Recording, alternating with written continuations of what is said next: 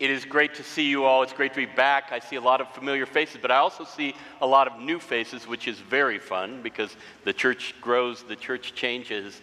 I am blessed to be a part of this, what I call a parade of preachers that Wes is bringing in this fall into January, and was very honored to get the invitation.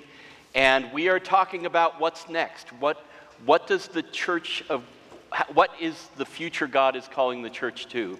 And what elements of being church we should lean forward toward that future in? And so today, we're going to hear from the Apostle Paul first in Galations chapter 6. And so if you're one of those people who reads along, and I love those people who read along, grab your Bible and turn to Galatians chapter 6. It's about 95% of the way through the book, and after the biggest of the letters of Paul. I'm going to set it up because we're going to see that Paul describes two very different ways of life in chapter 5. And he does that because for most of the letter to the Galatians before this, Paul is describing how the law of Moses, the Torah, is not the ticket to being loved by God. He says it's a blind alley to think if I just get better, if I just obey the law more, God will like me more.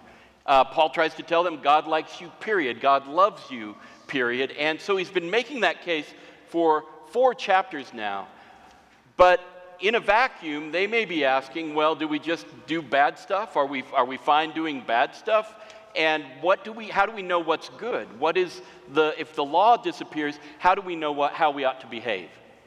That's where chapter 5 picks up, and as he has set that up, we're going to pick up at 2 very different styles of life. So let's listen together for the Word of God as it comes to us from Galatians chapter 5, verses 19 through 23. Now the works of the flesh, says Paul, are obvious: fornication, impurity, licentiousness, idolatry, sorcery, enmities, strife, jealousy, anger, quarrels, dissensions, factions, envy, drunkenness, carousing, and things like these. I am warning you, as I warned you before, those who do such things will not inherit the kingdom of God. But by contrast, the fruit of the Spirit is love, joy, peace, patience, kindness, generosity, faithfulness, gentleness, and self-control. There is no law against such things. This is the word of the Lord. Will you pray with me? May the words of my mouth and the meditations of all our hearts be acceptable in thy sight, O God, our rock and our Redeemer. Amen. So, there are a lot of Jesus movies running around. The Chosen came out recently. Nod your head if you've seen any parts of The Chosen. I think it's on Prime Video. Jesus Revolution has come out. Before that, we had Mel Gibson's The Passion of Christ in the 90s, early 2000s. We had Franco Zeffirelli's Jesus of Nazareth in the 70s, and a whole lot of others between. People like to make movies about Jesus, but I want to tell you about my favorite one, and it'll sound a little sacrilegious. It's Monty Python's Life of Brian. I know, I showed it to my students when I was a professor because it captures what was going on in the first century.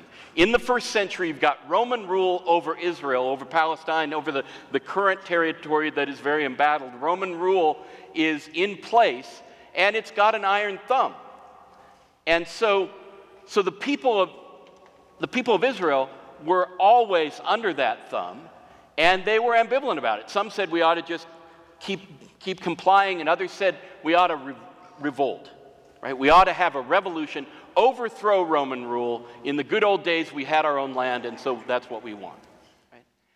Monty Python's Life of Brian gets that. And so as Jesus does what he does, there's this sort of alternative guy, Brian, that people accidentally start following in this very revolutionary time and think he's going to be their leader. But as the movie opens, second or third scene, you've got Jesus, the real Jesus, not the Brian, the real Jesus, speaking the immortal words of the Sermon on the Mount off in a distance, as people try to hear from the edges. And they're not exactly hearing everything. Some of them are revolutionary leaders, some of them are not, but they're all on the edge trying to lean in and figure it out. So one of them pops up with, I think he said, blessed are the cheesemakers. And somebody else says, no, you're reading it too literally. He means the manufacturers of any dairy products, right? And after a while, they hear more in the background. There's a little mumbling among them. And then somebody pops up and says, blessed are the Greek. Right? That's what they think Jesus was saying. But somebody says, no, I think he said meek. And somebody else says, oh, that's good. They're having a heck of a time. Right? So you've got these people trying to process the famous words of Jesus in the Beatitudes. And as these revolutionary leaders, the Judean front, right, the People's Judean Front, are leaving the scene, Reg, their ringleader, played by John Cleese, says something very important. He says, what Jesus manifestly fails to appreciate is that the meek are the problem. Right? What Jesus manifestly fails to appreciate is that the meek are the problem. Now, for a revolutionary, Reg is saying, the meek get in the way. They're too passive, they're too submissive, they're all of those things. We don't get to overrule or overcome Rome if everybody just turns meek. And so our referendum today is on meekness. And by now you may be saying, well, Alan, we didn't read the Beatitudes as our passage this morning. We read something from Paul, and here's the trick. In Paul's Galations 5, the word that he uses to describe gentleness is prautes. Jesus' word for Greek in Matthew 5 is praus. They're the same word in a different form. So what Paul is calling gentleness, Jesus is calling meek, and Reg is saying that's the problem. We got to ask ourselves, is meekness a problem? And I think it's a decent time to ask that because in August, David Brooks wrote an article for The Atlantic simply called How America Got Mean. How many of you have noticed this happening? The meanness rising in America. We see viral videos of people fighting on airplanes. We see a rise in hate crimes. We see a rise in the purchase of non-hunting guns. We see a whole lot of things that are either violent or mean going on so that people in trusted professions like nursing and teachers and pastors are flying away from, are leaving their profession because people are just being abusive to them. Right? We got worse during COVID. We were snapping people's masks off or shoving masks onto people. We were doing all of this sort of brazen stuff with one another, and we got better at just being mean. David Brooks in this article identifies that trend and tries to trace it out, and we'll get to the tracing out in a moment. But I think it's a good season to ask, are the meek the problem or are they the solution? Let's trace that out a little bit. And so, in Matthew 5, Jesus says, blessed are the meek. And that one we've just been celebrating. The second time that word turns up in Matthew, if we're trying to define what this actually means, the second time that word turns up in Matthew is in chapter 11. Come unto me, all you who labor and are heavy laden, and I will give you rest. Take my yoke upon you, says Jesus, and learn of me, for I am praus, I am gentle and lowly of heart, and you will find rest to your souls.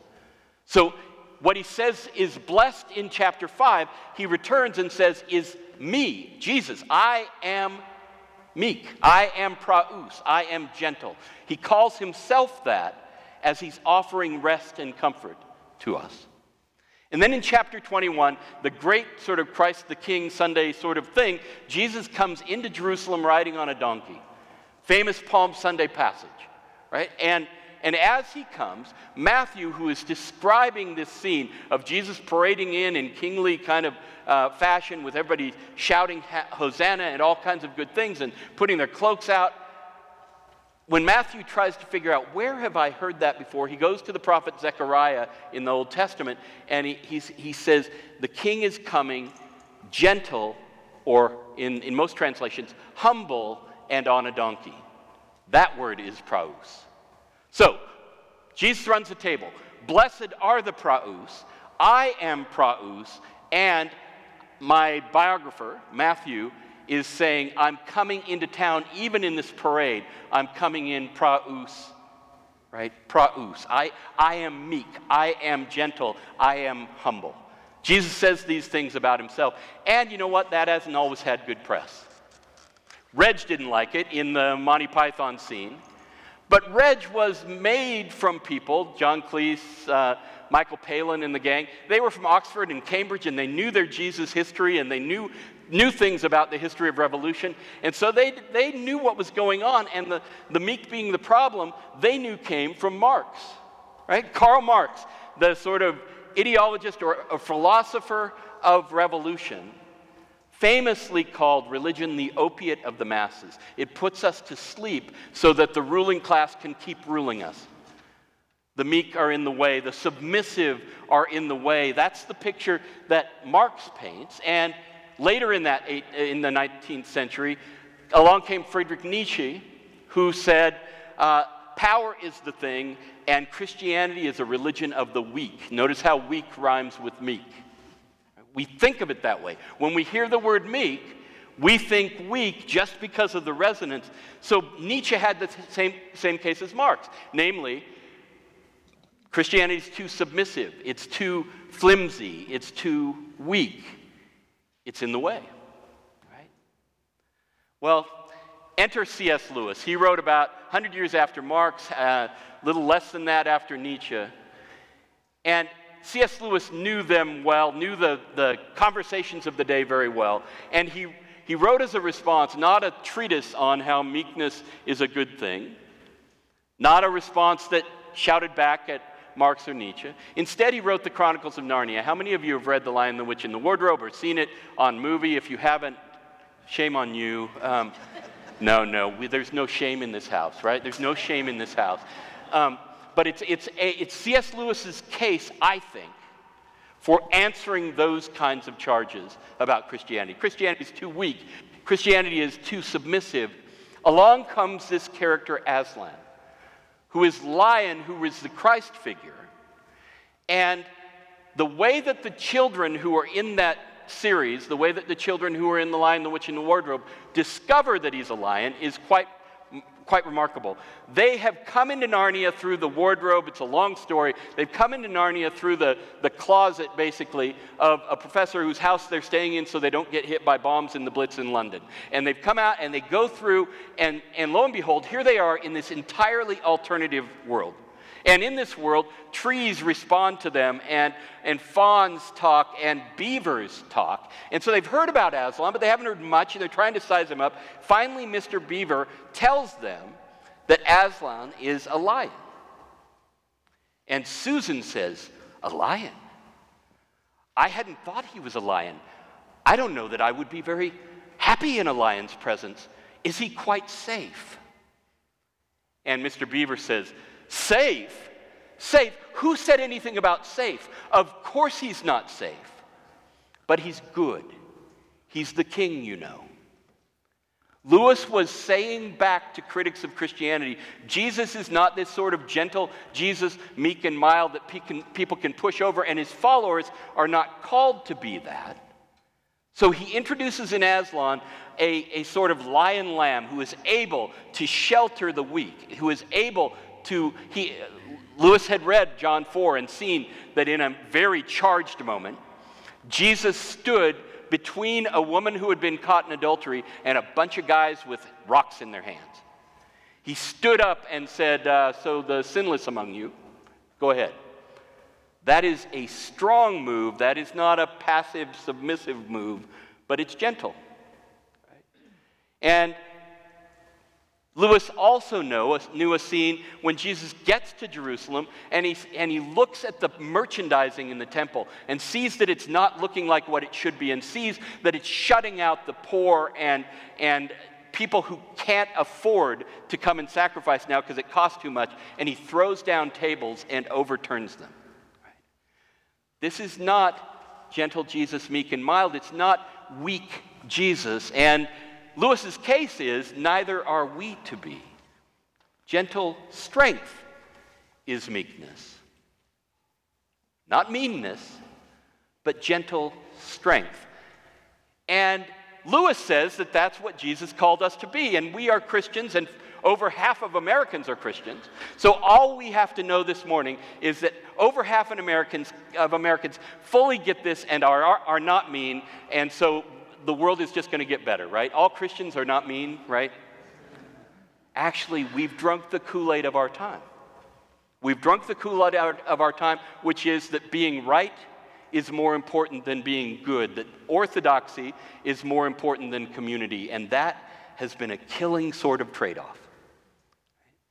We have contributed to mean, not by gentle strength, but by brazen behavior in violation of each other.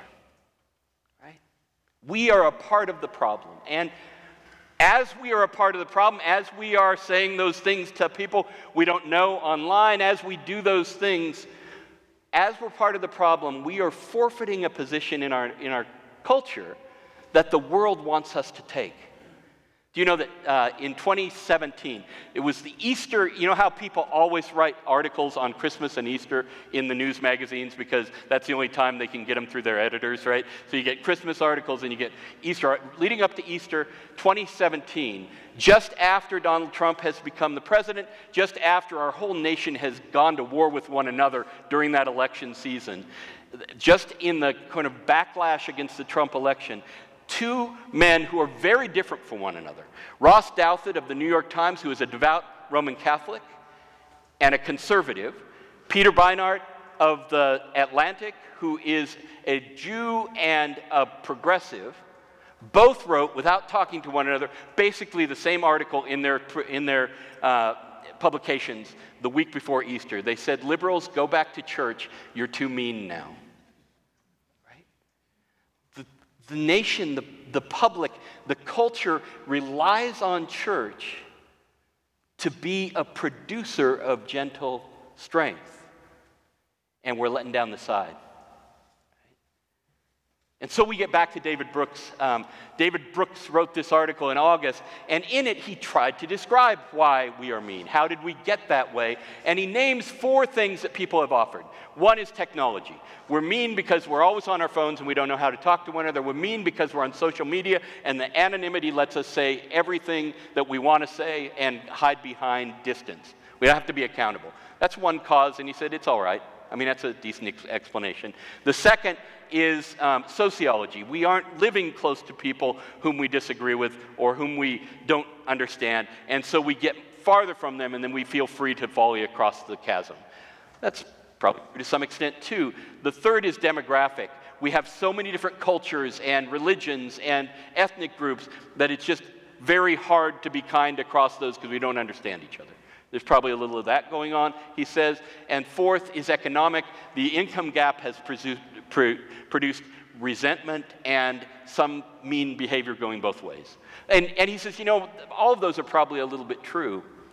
But he says the real problem in America is that we no longer have centers or vehicles for moral formation. It's not an accident that mean has grown, because it's grown in a vacuum of places that will actually teach people what it is to be good to one another. Schools used to be big on that, and they're more now on being right? Whether they're saying ban these books or ban those books, they're about being right. And same with colleges and universities. We've become more enamored with being right than with being good. And so in schools, in other parts of culture that used to function this way, it's just kind of no longer there.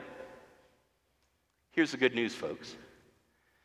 20 centuries of Christianity attest to the fact that when we are being church, we are centers of moral formation. Because we're followers of a Jesus whose life embodies the highest morality, the best way of being in the world. So when we're being church, when we're actually doing what we signed on to do, we are the answer to David Brooks's question. And he says, okay, so be that better, be that more. We become a solution when we are being church when we are answering the call of God to be transformed by the Spirit of God into a people who are strong and gentle. Both, right? I'm going to close with a couple of quotations. And I seem to have grabbed the wrong... Did it fall? Yeah. Okay, take two. I'm going to close with a couple of quotations because there is another upside. Not only if we become the kind of people who look at Sunday school and Bible study, not just as places to answer curiosity, but as places where God transforms us into the people that God is calling us to be. And when we look at worship as a place where we are changed beautifully by the Spirit who gets us into us and bears the fruit of strong gentleness, when we are being church, the world notices. Here are two voices from the 2nd and 3rd century. One is Tertullian, who was a skeptic and a lawyer, and he was converted to Christianity not by their having the right position on issues, but by what they produced in life and character. And here's what he says. In a thinly veiled part of his apology, his defense of Christianity, that is really his autobiography, he says, "But it is mainly the deeds of a love so noble that lead many to put a brand on the Christians. Look, they say, how they love one another, and how they are ready to die for one another." He was a skeptic. He couldn't figure out exactly how Christian doctrine worked. He didn't think it was true, but he looked at these lives and the character of these people, and they loved one another, and he stopped, and it made his head jerk around. Another quote from Cyprian, who was about 50 years later than this, who's a bishop in North Africa, who's not yet a bishop when he writes this. He's newly converted as he reflects on this. And he's just been describing the meanness of the Roman Empire. The people who are brigands on the highways, the people who are miserable in their own home, all of the things that we would count as a part of our little meanness section of culture right now. He says, it's a bad world, Donatus. He's writing to a friend who's a fellow skeptic and is not a Christian. It's a bad world, Donatus. An incredibly bad world. But I have discovered in the midst of it a quiet and a good people who have learned the secret of life. They have found a joy and a wisdom 1,000 times better than any of the pleasures of our sinful life. They're despised and persecuted, but they care not. They are masters of their souls. They have overcome the world. These people, Donatus, are the Christians, and I am now one of them. Friends, there is something utterly compelling about it when we be the church, when we be strong gentleness in a very mean world, when we shed the need to be right all the time and go to the need to be good and gentle and strong and kind and all of those fruit pieces that Paul names in Galatians 5. God wants to do something in us. God wants to do something in the world through this fruit of the Spirit. So meekness, it's the solution. Amen. Amen.